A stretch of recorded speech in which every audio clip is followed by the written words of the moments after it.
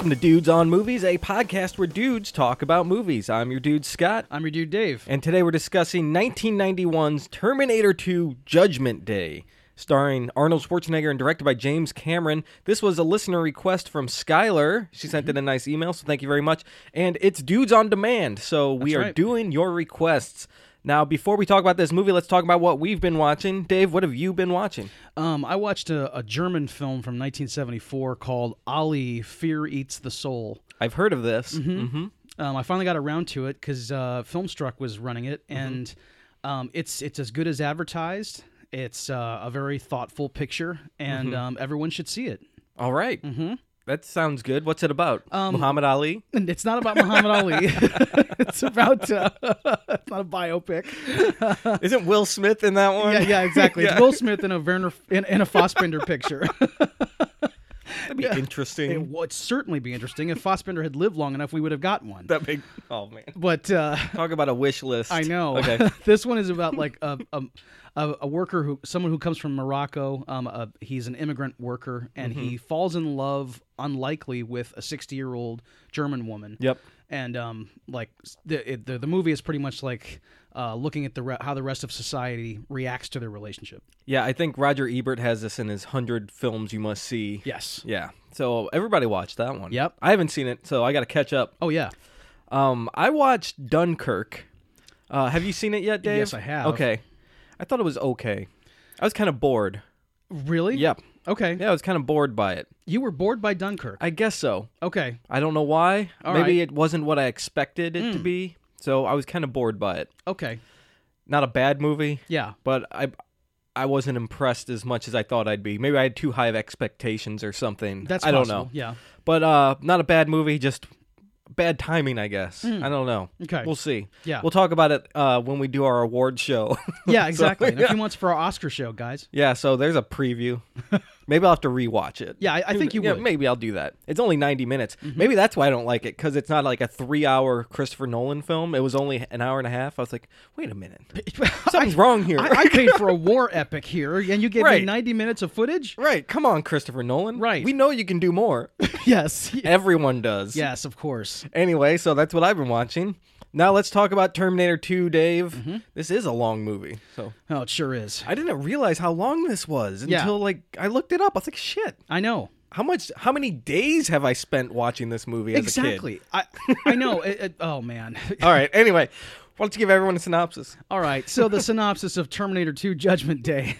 This is a sequel, of course, to the original Terminator film. You have... it's now...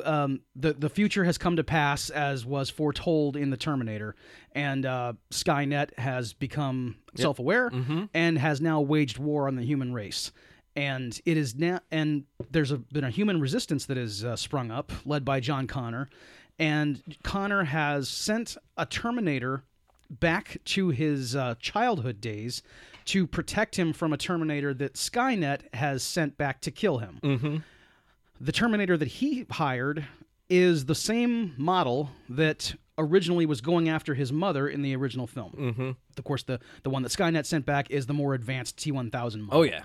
The Robert Patrick version. Yeah, it's the more lithe, athletic, slender model. You know, one thing, everyone who's listening to this has probably seen this movie and knows everything about it. Yeah. So there's your synopsis. Yeah. Robots fighting from the future to save people. There's more to it than that, but yeah.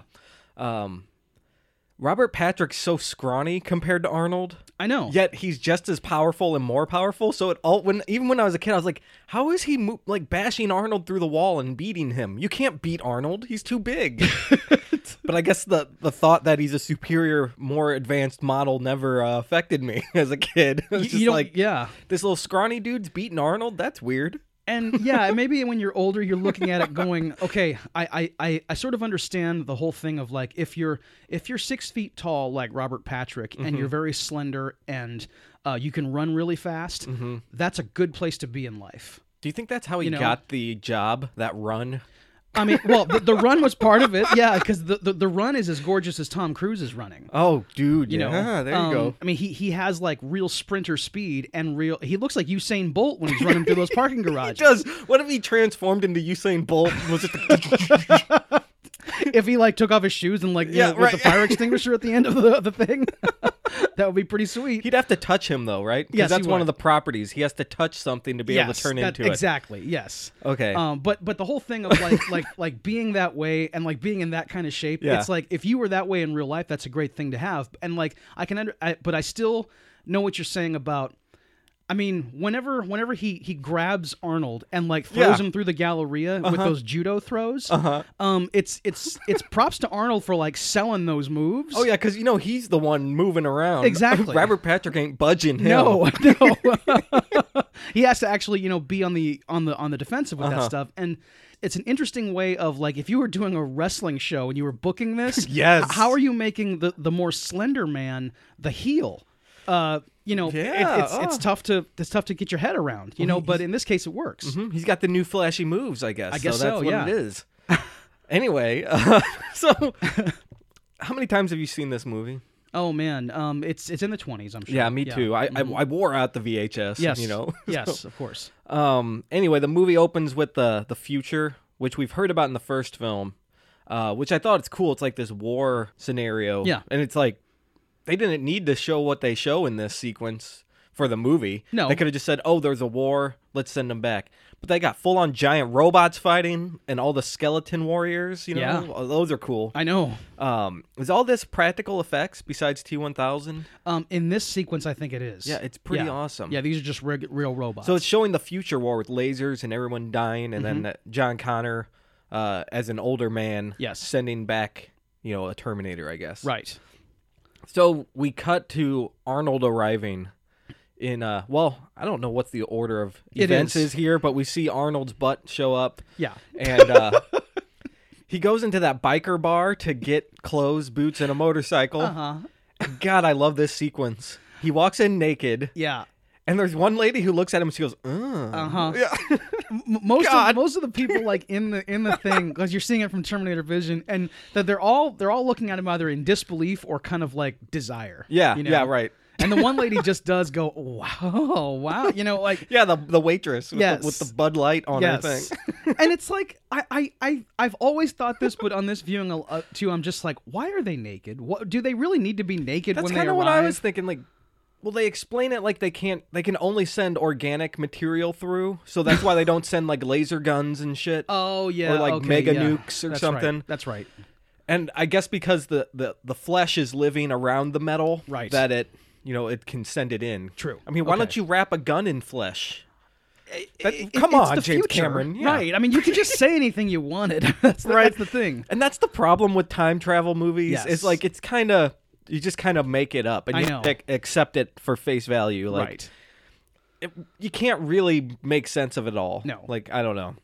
It's always like they say in this movie, it's fate or not. Yeah. Like, I mean, you can't really explain yourself through this. And it's kind of the problem of whether of any time travel movie is that like when does the stuff stop perpetuating? I mean, like how many more times does this have to go down? Exactly. It's like, well, okay, so in relativity, wouldn't this all be happening all the time, no matter what? Yes. Like, well, why don't you just send back another robot now? Because this is different, and that's how there's more movies. They just keep doing it. I know, right? Aren't they going to learn that it's not working?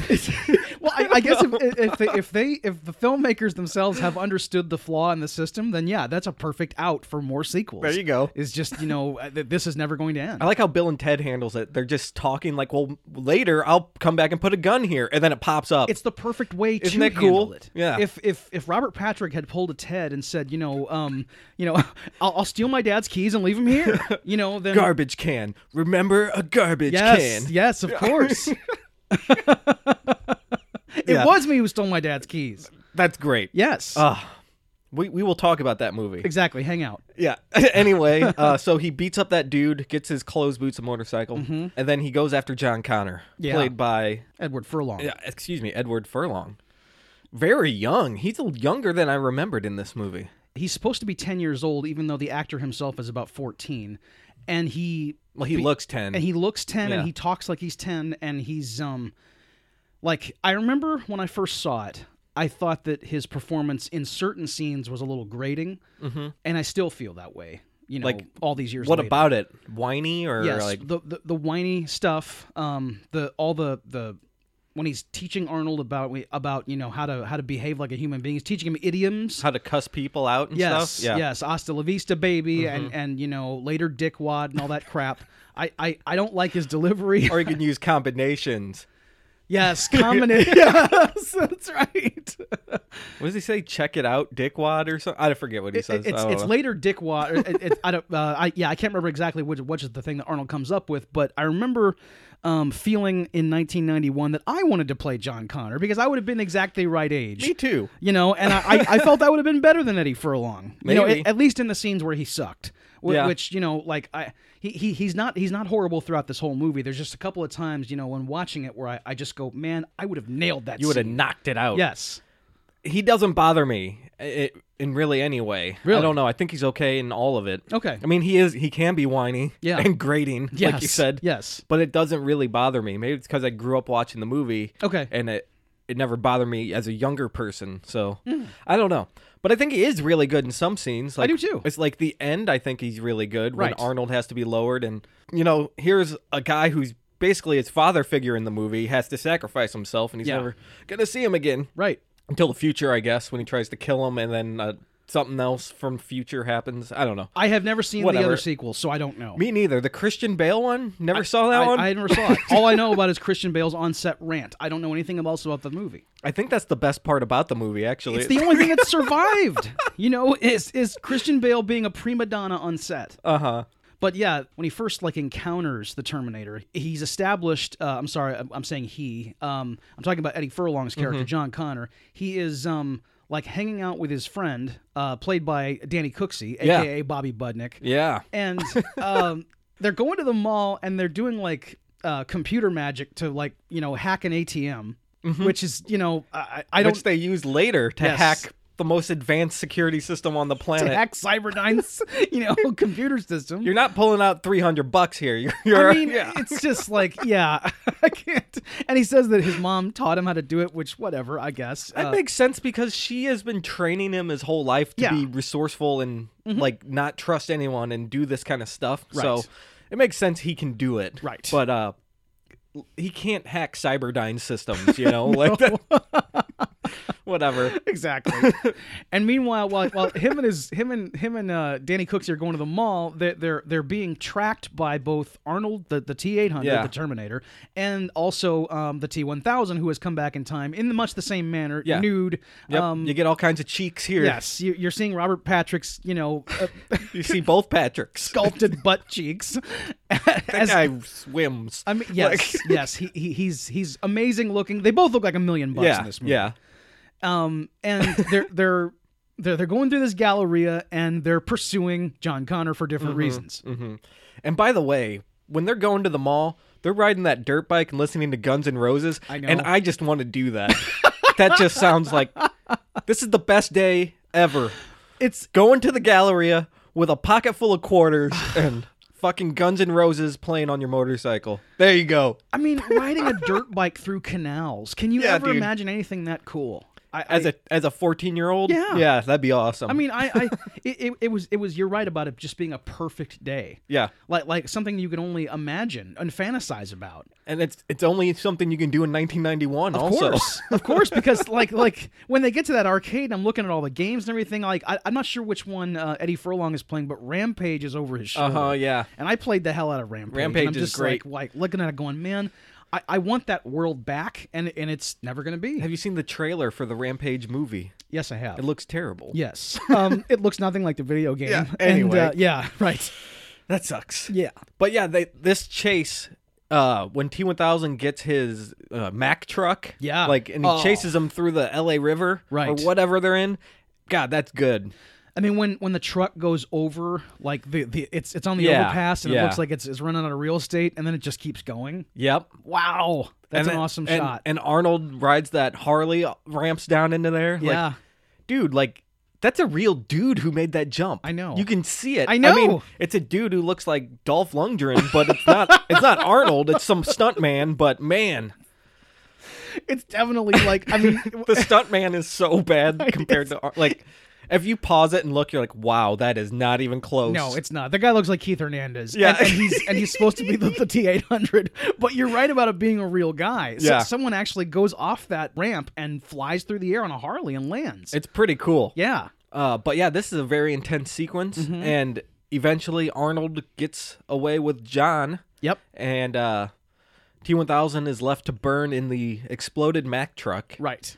And then, is this the first we see of him as the metal, like As the CGI? liquid metal, yes. Yeah, so he walks out in the CGI form. What do you think of the effect, the T-1000 effect? Oh, I'm You still think it looks good, or like, what do you think? Well, I mean, there are parts of the movie that you can look at and go, oh, well, that looks a little, Yeah, phony. But right. but for the most part, I mean, like that particular one, it still looks good. Yeah, I think it looks good almost all the time. Yeah. Like, if it was made now, it would look a lot better. Yes. But, man, for 1991, it still looks pretty good. And James Cameron, just like George Lucas, would have been just, he's not going to put anything but the best that's being offered in their movie at the time. Yeah.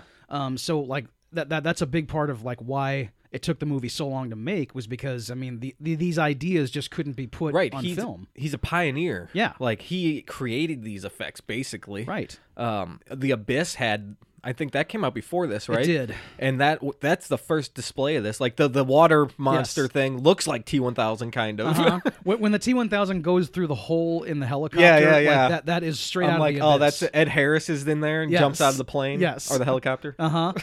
It's I mean, and I guess the Abyss was almost like proof of concept that this could be sustained in a movie. Yeah. Which is, I mean, it's a cool thing, and I'm glad that it. At the time I saw it, I was completely blown away because I had never seen anything like that. God, like, imagine the first time, like, when Star Wars came out. Yeah. The feeling people had of seeing those special course. effects, like, this is brand new. Like, nothing, this has never been done before. Yep. It's the craziest thing. I know. Or when you see The Matrix for the first time, like the camera work, the bullet time shit, now it's played out because everyone stole that idea. But that was a brand new thing, and it was just phenomenal, And when it is that groundbreaking, I think that's why it sort of holds up. Probably. Because it's just, even no matter how often it's imitated, it's still going to be the original. Still is great. And isn't it crazy? Usually the original is the best. Yes, Like, it can never be, like, matched. Yeah. It can, but usually that holds up because it's that good. and anything that came after it that's even related to it, like sort of Terminator sequels. I'm sure that the effects in the 2008 Terminator movie are pretty great. But number one, the story isn't as good, and number two, they had an easier time of doing this stuff. So we know that T2 is still the place to be. Right. And you're talking about the story. This is a great story. It is. We've talked about time travel plot holes a little, but you really don't get bogged down thinking about that stuff in this No. movie. It hardly even crosses your mind. No. Which is great writing, because you can, from a mile away, say, well, what about this? What about that? But they keep your mind off of that stuff and Yep. just in what's happening. Right. It's very well done. And despite all the stuff with the Terminators and John Connor, I think that actually the glue of this movie is Linda Hamilton. I agree. I mean, I agree. God, she's so awesome in this movie. She was awesome in the first one, and I'd forgotten how good. I mean, how good she really is, just in everything she's in. And when we first see her in the mental hospital, that's where she's been put. Yeah. Since the action of the first movie. Yep. Her trying to, I guess, outsmart the guy who's running things. Yeah. By telling Silverman. him, yes, telling him what he wants to hear. It's a cagey move, and it's understandable why he would be kind of onto her about this, but it doesn't take away from just our sympathy for Sarah. That is what you would do, and that's what it's really your only move. And she even says, like, she's only doing this to see her son. Yep. She wants to see her son. Yeah. And that's what everyone would want, You don't want to say, can't wait to get out of here and go to McDonald's. I got to get out of here and see my son. Yes, and play Rampage. Yeah. Oh, yeah. Yeah. Get those quarters. Danny Cooksey's there. Exactly. But yeah, Silverman is being unreasonable, certainly. He's being a huge ass, actually. I don't think he's unreasonable. I think he's just an asshole. Yeah. His decision to not move her to minimum security is a good decision because she's dangerous. Oh, no doubt. Yeah. I mean, she is. And he sees through her bullshit. Yeah. But he's a dick about it. Right. And all he cares about is looking good in front of other scientists. That's all he cares about. I mean, when he turns to the camera when Sarah goes on that rampage. Model citizen. I mean, is what he and says. he's adjusting his tie. God. Fuck you, dick. I'm glad that I wish she would have plunged that Drano into your jugular. You know. Yep, that off-brand Drano.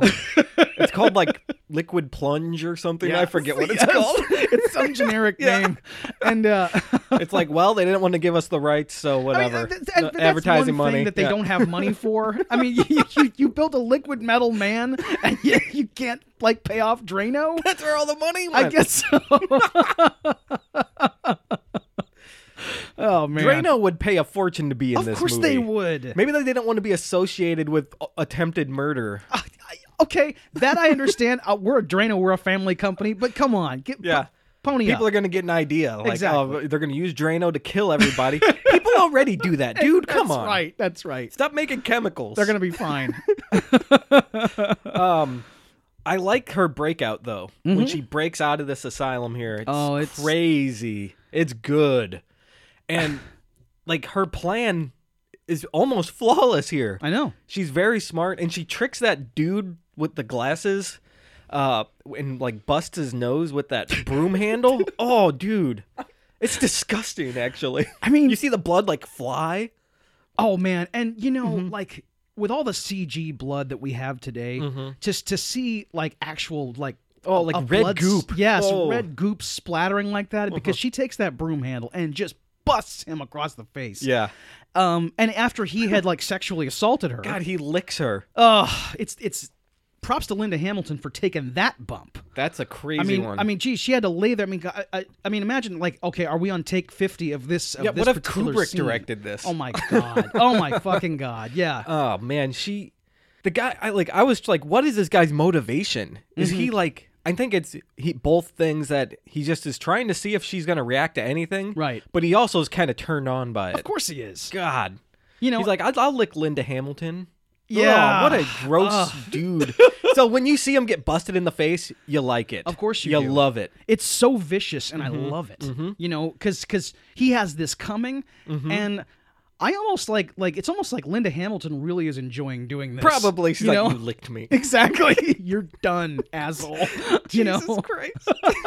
And on top of that, like we all the stuff with Robert Patrick and Arnold Schwarzenegger, Linda Hamilton, talk about a physique you want. Yeah, dude. I mean, you know, she is the equal of them in every way. I heard what did she do? I think she dropped 12 pounds or something in a month, and to get like that fit and skinny, like, and just worked out all day. Like, I mean, when you see her doing those chin-ups and then they show her from the back, like she has like the perfect like V physique, like the broad shoulders and everything. She should be on Ninja Warrior. She's awesome. I mean, she kicks ass. And did you know they got her sister to do the double Sarah Connor? Yeah. Like, that's pretty cool. And her sister had to do the same thing. She was like, oh, shit. I know, because you can't have like a less muscular Linda Hamilton, right. You know, like portraying the other. I heard she isn't as muscular as her, but she had to do the same training just to like get close. Yeah, exactly. We're gonna have you out of focus, so you need to have those pecs. Right. You know? You got to be ready to break someone's spine in half over your head, which they could probably do. Of course, she'd kick the shit out of me. Oh, dude, she doesn't even need a broom handle. Exactly. Yeah, she's taking me down. Look at me and I'll fall. Right. Because there's that moment too when Sarah is having that nightmare about like the nuclear holocaust. Oh God, that used to terrify me as a kid because of like the everything turning into skeletons and everything. The ash. Mm-hmm. When she's looking at herself like kind of just as a happy suburban mother with her son at the playground, she's wearing like this kind of it's her waitress uniform from the first movie. Yes, and when you look at her like lifting the kid onto the. She's got curly hair again. She looks like Linda Hamilton from the first one, except she's got these biceps. And it's like she's lifting this kid up there. And she's portraying like a normal person, but she's still cut from granite. Speaking of lifting kids, when they go to Enrique's and Arnold picks up the little kid by the suspenders and just kind of stares at him while he's like kind of spinning around by his suspenders. Someone looked at that and was like, Kindergarten Cop. Kindergarten Cop. I got it. I know. That's where it came from. It's literally he does the same thing to that kid in Kindergarten Cop. It's the exact same shot. Is it the same kid? It's not the same kid, thankfully. It's some other kid, but because Enrique Jr.? yes, because you can only scruff a kid one time like that, you know. Right, yeah, you get that one of those, Right. you know. God. But yeah, Oh, with man. the breakout sequence is great. And then when Arnold and Edward Furlong show up, Yeah. and she sees Arnold and it freaks out like, oh my God, it's the same guy. He's coming to kill me again. She runs, and then John, talks some sense into her, and then he says, come with me if you want to live. Yep. The classic line that's been ripped off a billion times. Yes. And then you see T-1000 coming, and he walks through that gate, but his gun gets caught, which I thought is an awesome touch. That's a nice thing. Because yeah. he's liquid metal, but his gun's not. Right, So that's cool. Then he just kind of turns it and it comes through. Yep. Ooh, Yep. so good. It's a It's- nice touch. I know. And then the chase happens after that, which is really cool. He when he opens that elevator door, he stabs his arms through. Right. And they form this opening vice grip and just pull the doors open. That is fucking awesome. It's very imaginative. Yeah. Yeah. And then Arnold blasts him with a shotgun in the face and his head splits open. It looks like The Thing, I man. know. It's pretty cool stuff. And I'd never seen anything like that. No. It's good. And I like too how those moments can you can kind of subdue the T-1000 for a little bit if you use enough firepower, you know. Right. He can take damage, but he'll Right. just heal himself Yes. if you give him the time. Right. And it's not a lot of time. Exactly. If you do that shotgun blast right to the face, it's going to split his head apart, and it's going to take him, 30 seconds to heal. mold it back together. Yeah. But it bought you another 30 seconds, which could mean life or death. Yeah. You know. Mhm. Was this movie marketed as if you don't know who's good or bad? I don't remember how it was marketed. Because Edward Furlong runs from the Terminator. Mm-hmm. Linda Hamilton runs from the Terminator. In the world of the movie, neither of them have probably ever thought of a Terminator helping them. Yeah, So yeah. maybe their instinct is just get the fuck away from one of these things. Right. So, but it feels like they're playing it up. Is he gonna hurt him or not? I could be Just a little bit. misremembering like the trailer from when I was a kid, but I want to say that I remember seeing in the footage times where Edward Furlong is on the bike with Arnold. They had to market it as Terminator versus Terminator or Yes. something like that. And Come With Me If You Want to Live had to be in the trailer. It had to be. Because I remember It's the I'll be back of this movie. Of course. And it's a good line. It's an effective line because Yeah. it says everything you need. Just Right. like the whole rest of this movie, which is kind of almost without a lot of sort of clumsy exposition, you almost don't need to have seen the original Terminator to get what's going on here. Yeah, I don't think you do. I mean, I saw this one first, I did too. and I wasn't lost at all. I knew Nope. everything that was happening. Yep. and when I went back to watch the original, it was just kind of almost like dessert. I mean, because Yeah. you'd already gotten the whole story just from watching this movie. Really, you didn't even need the first one. No. The first one's great too. I love love the the first first one. one. The I- first one's really good. It's an excellent film, and it's so of its time, Yeah. and it's even more effective in certain aspects. But if you hadn't seen it, you just wouldn't be lost watching this movie. well, the relationship with Kyle Reese, Yes. John Bean's character, Michael Bean. Michael Bean, sorry. That's a really good relationship, and Right. both of them are really good in that movie. I So know. that really makes that movie, And Bill Paxton getting killed, that's a good part too. But Arnold is even more nude in that sequence Yeah, too. I mean, yeah. I think you see him coming from the front, and it's like I actual don't think frontal nudity. I don't think you see a T-1000 dong in that You one. don't actually see the dong, but you see him walking from the front, and it's it's a little It's bit, like you get those hip bones there. Yes, You yes. could see a V forming. right. Yeah. Anyway, have you seen the third one? No, I have not seen anything after this. Okay, you're good. Okay, good. You're good. I figured I was. The third one's terrible. Yeah. Anyway, they go and they stay at a gas station to like heal up. Yeah. And we've talked about Linda Hamilton being great. She has a voiceover throughout the movie, Right. kind of. And in this scene, she's kind of skeptical of the Terminator, and it shows him standing there all night on guard. Yes. And it's a great 1 second shot of him in the dark, and then it turns light, and he just hasn't moved an inch. It's all time night. lapsed. He's just show that he's been standing there all night. yeah. It's a great shot, and whatever she's saying in the voiceover is can we trust him and things like that. And it's just him standing there. Just I'm not letting anyone come in here. Yeah. I will die to protect these people. Right. It's a really good juxtaposition. I know it's cool. Because yeah, like she's still on the fence about whether she can trust him, even though like what he's just displayed, but then also to show just how dedicated he is. Yeah. And also is now like because of his interactions with John, he's starting to even become more human. Yeah, and that happens when they go to Enrique's to get their guns. Yeah. And she has her voiceover again, and she's saying stuff like she's been with guys who she thought would be good for John, and they end up not working out and being not what he needs. Mm-hmm. And the Terminator is basically the closest thing to any of that has ever happened to John. And it's this machine, you know, it's not even a person. Whatever she desired as a father figure for her child is like kind of being embodied by this completely synthetic creation.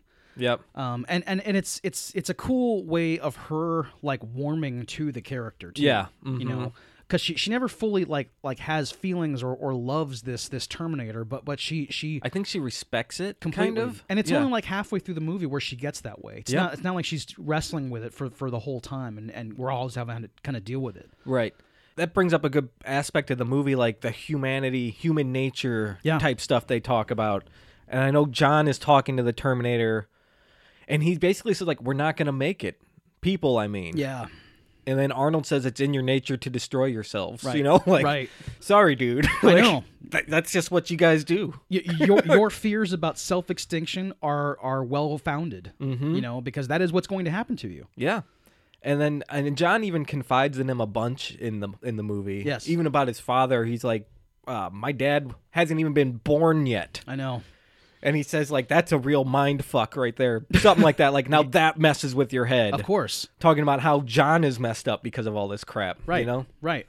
He's talking to him like he is his father. You know? I think that's Edward Furlong's best scene, is when they're underneath that car. Why do you cry? Yes. That's a good one. It's really, like, they're both really good in it.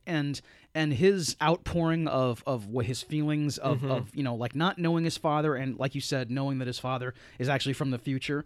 And he's not even born yet. Right. And just like, I mean, what the fuck? Yeah. how does any kid, you know, like wrap his head around that? Plus, we already learned from when he's stealing money with Danny Cooksey that his mom got arrested for trying to blow up a computer factory and then realizing she's a fucking wacko. Yeah. Everything she's been saying to you since you were born is a lie.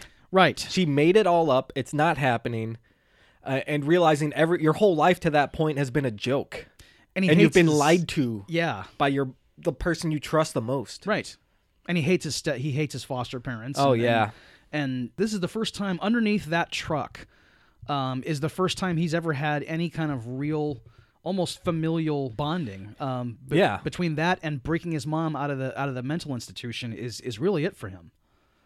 Yeah. You know, it's a sad situation for a kid. It is. It sucks. That's why you rob ATMs. Of course. Yes. I guess.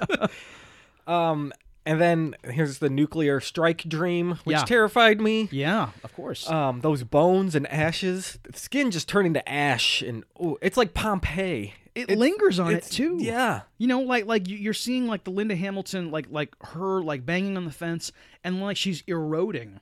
Her flesh gets like just turned to ash, and her skeleton remains. Yeah, holding the fence, and like the nuclear wind is blowing her body while she's like banging her hands on the fence as a skeleton. Right. It's pretty nasty, scary stuff. I know. Which I guess you could expect for a movie like this, but. And that's what a nightmare sequence should be. It should be something that actually really unsettles you. Right. Yeah. You know. Mm-hmm. And it leads to her making a decision in that moment. That she needs to change the future by taking out Miles Bennett Dyson. Is Bennett his middle name? Yes. Nice. Mm-hmm. All right, Miles. Right. MED. I love Miles Dyson. Yeah. I love the character, and I like the actor who plays him. Plays the great Joe Morton. Joe Morton, that's from Lone right. Star. It's Joe Morton. Yeah. Jeez, how did I not get that? Brother from Another Planet. Yep. Oh, everything. Joe Morton's so good. Yep. And his scene, like the scene where Sarah goes to his house to assassinate him. Yes. And then kind of the aftermath of it when she's trying to get him with a sniper rifle, and she doesn't quite do it, and then she figures out that she needs to go in there and get him with a handgun. When she guns him down, and then she can't go through it. Right. Because his wife and child come in, and she realizes in that moment that at this time in history, he is an innocent man. Yep. He's not guilty yet. Right. And I love this because Sarah seems like a Terminator at this point. Yeah. And that's what she's fighting. Right. And she is becoming that. Mm-hmm. She's just like, well, let's kill everyone and try to stop everyone, you know? Right. Because I think that's what even Skynet does. They caused a preemptive nuclear strike to wipe out people who were going to stop them. Yeah. Like, they even play the Terminator, like, theme when she's hunting them down. It's like that I'm coming for you music. Yes. Yes. And it's just great that they show her like that. And then she comes back. She, like, snaps out of it. Mm-hmm. And then Arnold and Eddie show up. And Arnold reveals to him that he's a Terminator by cutting his own flesh off of his arm, which I think is an awesome touch. They almost tell this whole story like in this scene, but when Sarah first comes into Dyson's house, between her shooting him, his wife and child running in, and her kind of breaking down, and then Arnold revealing his, like robot nature, there's almost no dialogue. Yeah. Like through the whole thing. I think John Connor says, show him. And he gives him a knife. And then he gives him the knife. And like this whole thing is told completely visually. It's great. It's really rich and complex with no speaking. Mm-hmm. Good stuff. It's really cool. And then Miles Dyson, I guess there's more voiceover from Sarah Connor, and they're all sitting in the kitchen talking about it. Yeah. Like, this is what's going to happen. You're responsible for this, dude. Like, here's what's happening. Right. And I really like how Miles Dyson is getting excited about it. He's like, we found this technology and we knew things we never knew. Like, and then he realizes what he's doing. He's like, oh shit, it's exciting, but you know what? This isn't good. Yeah, his scientific curiosity is piqued because like his nerd comes out. Yeah, he's like, exactly. Yes. Oh man, this is beautiful. And then he realizes, that of course, as soon as you make a discovery like this, it's going to be weaponized. God, and he says, we didn't know what we were doing. Right. We didn't know. You can't blame us. And then Sarah Connor gets pissed. She's like, yeah, you didn't know. Men like you who made the hydrogen bomb, you guys didn't know. It's my favorite speech in the whole movie. All you know is death and destruction. God, what does she say? She says, you know nothing of creation. Yeah. Try creating a life, coming from a mother there, You just kill everything you see, you men. She's not wrong. Yep. This is our mantra here, Of Dave. course, that men are horrible. This is dudes on movie, right? We know we know the truth of the world. Everybody is that the reason the world is a toilet is because of men. Mm-hmm. And even men, even future men. Yes, and even decent future men like Miles Dyson, who is just a scientist making discoveries. That stuff is going to be ripped. And it's going to be made to like destroy us. You're going to turn it into a Terminator. Right. That's it. Right. That happens in T3. Oh, they okay. already have the T1 made. Like there's robots in that movie that aren't bad yet, but they're just there for defense. Okay. And then you see Skynet go live, and then they turn on and stuff. Yeah. I see. So yeah, it's pretty bad. Okay. It sounds good, but the execution was bad. Yeah, it's just poorly made and constructed. There's some good action sequences, maybe one, but yeah. Anyway, enough about that. Right. T2, everybody. Right. So now they decide to go blow up the lab, which is a pretty cool sequence. Yeah. They go in, Eddie Furlong hacks the net, and they they get the arm from the first movie and like the microprocessor chip from the first movie. Yes. And they're going to destroy those, and then they're going to blow up all the computers and the backups and everything, so that everything's lost and you can't, we can't proceed with this research. Right, you can't duplicate the work. Yeah. So they do that, but then like the entire police force shows up to stop them. And Arnold has promised he wouldn't kill anyone. Yes. Yet there's still so much action in the movie. I know. Without murdering people, which is kind of cool. It is cool. And then John's like, wait, you said you weren't killing anybody. And he says, trust me. Then he goes out and destroys every police car, but he doesn't kill anyone. And I love the destruction of the police cars and the wounding of policemen. Oh yeah, kneecaps. Yes, he's shooting everybody in the kneecaps, which is fun. But like, you know how I feel about trust me. And any one-liner, any line that is written to add humor and irony to what is going to be a violent situation, I can't stand it. And it's just so on display in this movie, and because this is the prime of Arnold. Yeah. So it's going to be there. I accept that. I know going in that's what I'm in for, but it still bothers me. I don't think there's too much of it, though, in this movie. It's not like Arnold every 5 minutes is saying something like that. Because he's playing a robot who, Yeah. who wouldn't have witticisms just at the ready. Right. So yeah, of course. But he's it's- learning it's- now, I guess. So Yeah, thanks to little Edward Furlong. whiny Edward Furlong. Yeah, Arnold's going to start behaving like that. you know, I know it's Arnold Furlong. it's.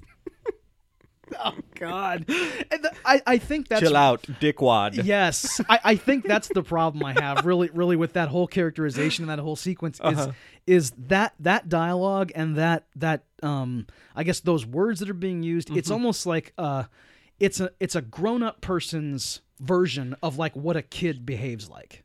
You Yeah. know? It's like what they think kids are. Maybe, yeah. I mean, in 1991, I wasn't saying "chill out, dickwad." I didn't say those things.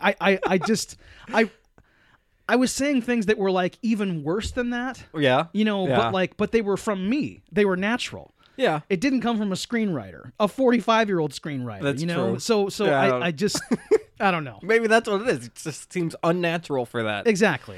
I don't know.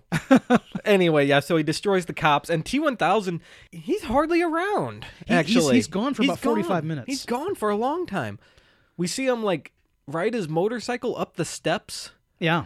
and then ramp into a helicopter, That's pretty cool. which is really cool. Mm-hmm.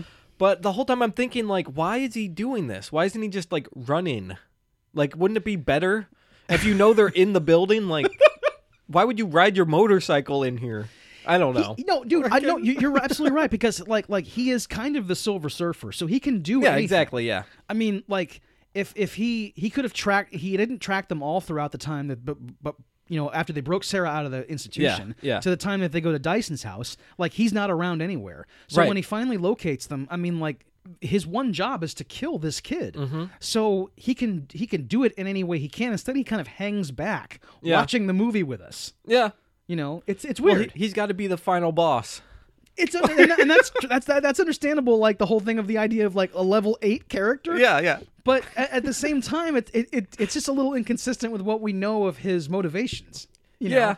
I mean, he is limited by the technology of the time. Yes. So he can't just be like, all right, I know exactly where he is. He doesn't have Google Maps or something, like. True, but we have some B-roll, I'm sure, of Robert Patrick sprinting through places. Yeah, I mean, I'm just, sure. just film him doing that. Yeah, and just show something. so that we know he's around. You kind of forget he's around. Yeah.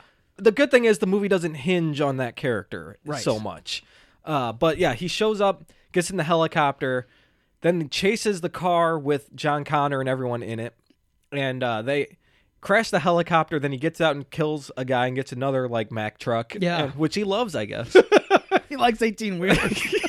But this one's full of like cryogen or something. Man. Oh no, the company is Cryoco. Cryoco. Good. Yes. Excellent. Yeah, and then he chases Arnold and the crew in this old beat up truck. Driving It's an an old old S10 It's an old beater. with a camper shell on it. Yep. I mean, like that took me back. Yep, that looked like my truck. Yes, exactly. But anyway, it's really awesome because Arnold gets out, climbs up on the front of the Mack truck, and like just gets an assault rifle and blasts the shit out of Robert Patrick. Like he's just right in his face. It's so awesome. God. I mean, he empties the clip and like it's 40 bullets right into this dude's face. Yeah, and then he reaches through the window and turns the wheel, and the truck just like sideswipes and flips while he's on the truck. It's so cool, Oh, it's dude. so It is good. so cool. I mean, it's just it was the perfect plan. Yeah. For the situation they were in. Uh-huh. And it's it's executed so well, and you're like, man, that was perfect. And then you see the truck; it flips on its side and it just skids. Yeah. Into an ironworks. Like we've discussed the ironworks many times on this show. It's the same ironworks from No Holds Barred. It's these places that exist only in movies where there's a lot of steam and liquid metal. Yep, it's awesome. It's really cool. It is. I love them. I mean, it's where you want Talk action about movies. Mortal Kombat levels. Yes. Like, this is where you're at. I think you got to fight Shang Tsung before you fight T-1000, though. It is such a He a is place- like T-1000. He changes forms. No, the other characters. Of course. There you go. And you know, whenever you're fantasizing in the late 80s about being in an action movie, this is where it takes place. Oh yeah, dude, you definitely. know, like it's always there. You're and there's doing- it's always connected to a dock. Yes, Yeah. exactly. There's stevedores and karate in a steel factory. You know, it's the perfect place to do wheel kicks. It's a great movie trope. Yes, I love it. Yes, Son of a bitch. Anyway, but before we get to this part, they blow up the computer factory. Miles Dyson is there shot, Yeah. and he's gonna die. And he has the detonator in his hand. Right. I love this part because he's sitting there breathing like like that. Yeah. And it's pretty intense. And the cops show up and he's like, I don't know how much longer I can hold this. yeah. And right before he dies, his breathing slows down and is more spaced out. Just like it's like a really good, basically like a countdown It's a timer, countdown, right. But without a countdown. Right. It's really good. I love that touch. And Joe Morton, like with that breathing, like he never blinks. He's just staring out in through time, and with his mouth like partway open, and it almost like it's like you're holding a 50-pound dumbbell in one hand and like just trying to hold it while like half flexing, and he's actually physically struggling. The man himself probably wanting James Cameron to call cut, and you know, and he pulls it off. It's great. Yeah. I'm glad it just wasn't like, oh, let's set the timer on the bomb and get out of here. You don't see that. There Yeah, you go. That's and, really they and did Miles makes the ultimate sacrifice. Yeah. You know, because of what he would have done. and it's an incredibly noble thing to like completely about face on what really took place, you know, in the future that we know, knowing too that he has a wife and kid at home, and I think even going to the lab, he kind of knew what his fate was going to be. I mean, you know, he had to know. I'm pretty sure he accepted it pretty quickly. Yeah. And after getting shot, he was like, "This is it. Yep. I ain't going to survive these bullets. Right. I'm not Might as surviving well go out tonight. Yeah. So I better save humanity somehow. You know, and it's Yes. yeah. Joe Morton. Yes, exactly. Yes. Miles Dyson is a hero, everybody. Yes, he is. And so is Arnold, because he fights T-1000. They're in the steel factory, and there's a good fight between the two of them. Well, first, you know, T-1000 freezes. Yeah. And he shoots him with a bullet and says, "Hasta la vista, baby." Yeah. Which I'm sure you love. Oh, I then, was, you know, yeah, completely. And he shatters, which is really cool. Yeah. But then you think it's done. Nope, there's another final act you got to fight him in. And he melts and forms back together, which is cool. Yeah. I really like that. And this mode of subduing the T-1000 gives you 5 minutes. Yeah. Like it's like the ultimate delay of his powers. And then they run away. Arnold stops to fight him. And there's some really cool like T-1000 effects here. Like Arnold throws him against the wall. Yeah. And then he like flips his face from one side of his head to the other and like just 180s his body. Right. Because he's liquid metal. He doesn't have to spin around. He can just make the other side of his body his front. Yeah, of course. It's pretty awesome. Oh man, I know. It's really cool. And then there's the one where he punches him in the head, but then he like uses the liquid metal to move his hands to be wrapped around Arnold's arm. Yeah. It's really cool Yeah, stuff, dude. yeah. Very inventive fighting techniques and stuff. Right. Which you would expect from something that could work that way. Something that functions like that. You would need stuff like that. Yeah, because if he's just brawling with Arnold Schwarzenegger, If he's just punching him and shooting him with a gun, it's right. just, Then anyone could have done that. exactly. You know? There's no reason to have him be made of liquid metal, but like the whole thing of like his genetic makeup is on full display in this fight. Yeah. And it shows you how he just couldn't be beat hand to hand. Right. And we see him like oozing through the window and like when he gets flattened out and he's like the tile floor Yeah. and the cops are walking over him. Yeah. Like you see him doing things like that, but you never see him use his techniques in a fight No. until here. Which Right. if they would have left that shit out, we would have missed something great. You know, True. like we need to see him use these things in a fight, which we do, which Yep. is awesome. And then, you know, using knives and his finger pointing, you know, like Man. when he kills Terminator here, kind of, and then Yeah. which is kind of bullshit. Rerouting emergency power. You know, Scotty went below decks and you know, right? like, Yeah. figured out a way. Got more juice. Yes. But yeah, he kills Arnold here. Then he goes after Sarah, and He stabs her in the shoulder with his fingertip, which is awesome. Yep. And she can't move. And now he's like, call out to John. You know, we need to bring him here so I can kill him. Yep. And she says, no, I hate you. Or something along those lines. She says, go fuck yourself. Yeah, I was trying to be a little more tasteful, but yes, thank you, Dave. Yes. Usually I'm the one who's less tasteful. Good Lord. Why would he do this? Why wouldn't he just kill her and pretend that he's Sarah Connor? I think because he needs her to say those words so that he can get it into his like memory chip when he does the to duplicate her voice. Yes, exactly. Yes. Okay. Because when he does try to pull the trick, he's not saying it exactly how he asks her to say it. Okay. You know, so that's why even on the first viewing of the film, when he does pull this trick of like pretending he's Sarah Connor, a wounded Sarah Connor, so that John will come to him, even when we don't even see him, we hear him. We hear the voice. Linda Hamilton's voice. Linda Hamilton calling out, and we know it's the T-1000. Yeah. It's out of character. Yeah. For Sarah Connor. Right. So that's the first tell right there. She would never ask for help. No, she would never she's not even screaming for John. She's calling out to him, but I don't think she would do that. She would go look for him and somehow find him because she's resourceful like that. Yeah. But I don't think she would call out like this, almost helpless, you know? Yeah. Maybe because she's injured, it might work a little, but it's a good way to tell that that's not Sarah Connor. Exactly. Yeah. This doesn't even, like, calling out like this in this environment doesn't even make tactical sense, and she would be well aware of that. Yeah. So then the real Sarah shows up and starts shooting him with the shotgun. Yeah. Every bullet pushes him back another foot. Yes. And as we said, this is how you, like, detain the T-1000. You keep firing bullets at him, and he has to, like, heal or something. Right, right. So she's going through all her ammo and knocking him back to the ledge where the lava is, the molten steel. Yes. And then the last bullet doesn't do it. And he's almost going to fall, but he doesn't fall. If she had one more shot, you know, like it would have done the job. And then T-1000 gives her a tisk Yeah. with his finger. Yeah, yeah. Which I also have a problem with. I know that it was. I remember in the theater that it was a big, you know, like kind of triumphant moment of like everybody going, oh, you know. But at the same time, man, that's just, you would not program trash talk to Kimbe Matumbo into your T-1000. It wouldn't work. You know, it just. I don't know. I can't. I don't know. Yeah. I don't know.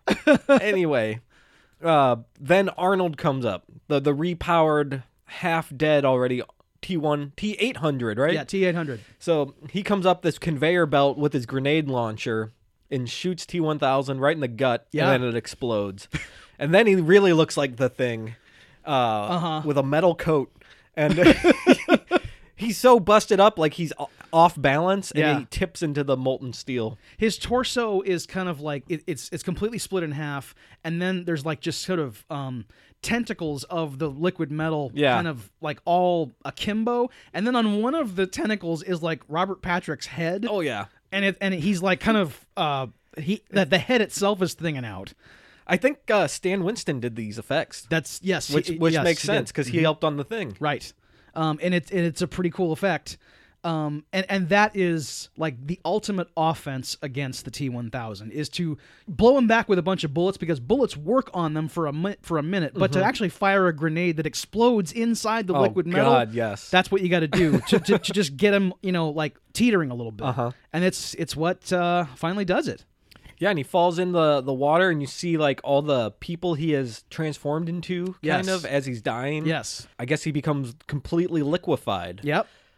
I always wondered, like, does this really kill him? Like, is he just permanently, like, melted? Or what? Like, the way it shows it looks like he's dead. Because you hear that computer shutdown sound, like... Right. So maybe he's dead, because maybe each cell has been destroyed or something like that. Because it's now become just part of the vat. You know? What if they built, like, a skyscraper out of that shit, and then it became sentient? That's, you know what? That would have been a better sequel. You know? Dude, that could have been the Rampage movie. The giant monsters are fighting the T-1000 building. And it could just be called T3, and you could put the Rampage monsters in it, and one of the skyscrapers is made of Robert Patrick. You know? Summer blockbuster, everybody.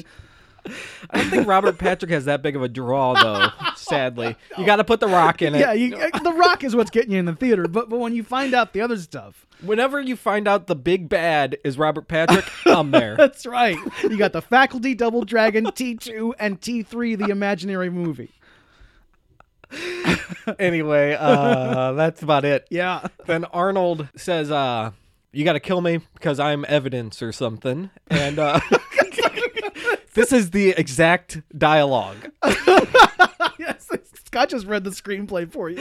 And so he gets lowered into the lava and gives the thumbs up. Uh-huh. Did he learn about the thumbs up in the movie? No. He should have. That was out of character. Yeah. No, the Terminator would not give a thumbs up. If John Connor would have taught him the thumbs up, it would have made sense. Of course. But they probably did, and they cut it out so he could say dickwad. I'm sure it did. Yeah. You know, I mean, good Lord, you know. A middle finger would have made more sense. I know, because he would have been like evolving that way. He would never have given a thumbs up. And I mean, you know. What if he did check you later? What if he did that? He hung out with Slater. Yes, if it was like Slater. Yes, that would have been more. That would have been more entertaining, certainly. Yeah. But just to Richard Linklater's Terminator. You know, anyone like any good filmmaker making this movie, every one of them would be different. I want to see every version and every one of of this them movie. would be watchable. Yeah, I'd love to see any of them. I'd like to see Fassbender's Terminator. There you go. It's either any one. And then Sarah Connor says in a voiceover, if a Terminator can learn the value of a human life, maybe we can too. Yeah. There you go, people. And that's a good message. It is a good message. You know? Yeah. That's it. Then you hear dun dun dun dun dun. Great and the music hits. Great music. By the way, the music. Yeah. I love this soundtrack. It's so cool. It's perfect. The action sequences have the perfect music. Yes. The serious sequences got great music. Everything. Mm-hmm. It's all perfect. I know. Who did the score? I don't know. I don't know who did the score. I imagine that it's because if it's James Cameron, it's got to be somebody pretty big. So either way, I mean, like that ending sequence. Wow, it's Brad Fiedel. Brad Fiedel. I don't know who he is, but he's done like all the Terminator movies, True Lies. Oh, I'm sure he's done a lot of good stuff. Time Cop, the miniseries. Okay. Okay, whatever. Jeez. Oh wait, that's like director. No, I don't know. Anyway, whatever. He's Okay. done stuff. He's done some stuff. He's done good music and good movies. Right. So there you go. That's Yeah. it. Mhm. Yeah. Anything else, Dave? Yes, a couple other things here. I love the whole thing of how when the T-1000 has to assume other forms, Yeah. that other actors get to play the T-1000 for a little while. We've talked about this before on Yeah. another episode. Yeah. Just the like Jeanette Goldstein as the Oh mom, my as the God, I foster love mother. it. That's a good scene in and of itself, just with her and Xander Berkeley as those asshole foster parents. Yep. When she hangs up the phone and like her whole demeanor changes and she just like kind of like robotically looks over at the fridge and like has sorted. She's run through Xander Berkeley and it's almost like It's so good. it looks like 80s slasher, you know. It's great. action, and it's pretty cool. He's just up against the wall with the sword through his head. Pulls that blade out of his throat, Yeah. and he just like goes shing and Yep. like falls to the floor. It's pretty cool. Oh, it's good. I know. And then the cop who gets Yep. the coffee mug, he's like, "Hey, I got a full house. Must Yes. be my lucky Must be day. my lucky Nope, day." T-1000 through the eye. See you later, dude." Man, and it's the second set of twins in the film. Oh, yeah. So you got Linda Hamilton and her sister, and these dudes, And coffee cop. yes. And I just love the way he's walking through the facility. Like he's trying to like I guess channel Robert Patrick in some ways. He's got this look on his face, like he's just like, you know, back and forth, and he's really playing it. And I'm like, hey, you know what? I'd do the same thing. If I was playing the main villain in the movie for 30 seconds, I would just I would that ham great? it up too. Yeah. Dude, Don Stanton plays Stanton. Lewis the Guard. He has Okay. 2 credits. Oh wow. Lewis the Guard and Lewis as T-1000. 2 Sweet. credits. Sweet. That's so cool. That's resume building. double credit. Do you think he gets double pay? He better, you know.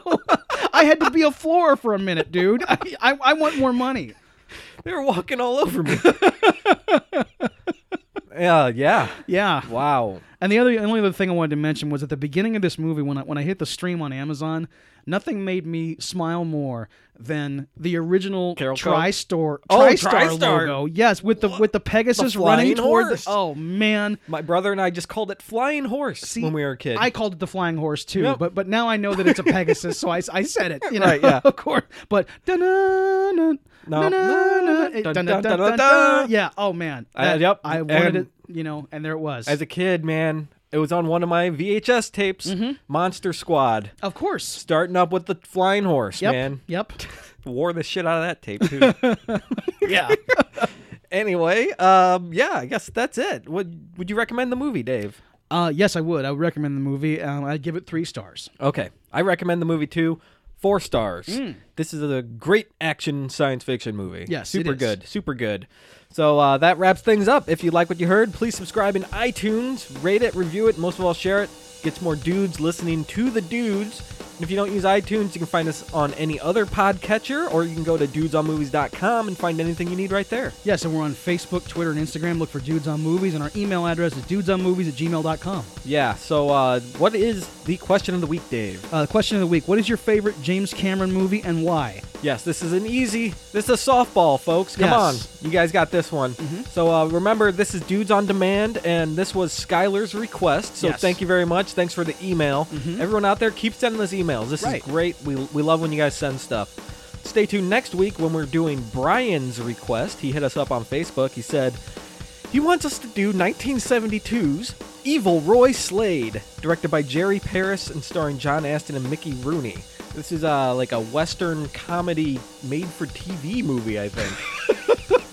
So whatever. Might be our first television film. Yeah, actually. yeah, it might be. Yeah. So until next week, I'm your dude Scott, I'm your dude Dave. and we'll see you next time.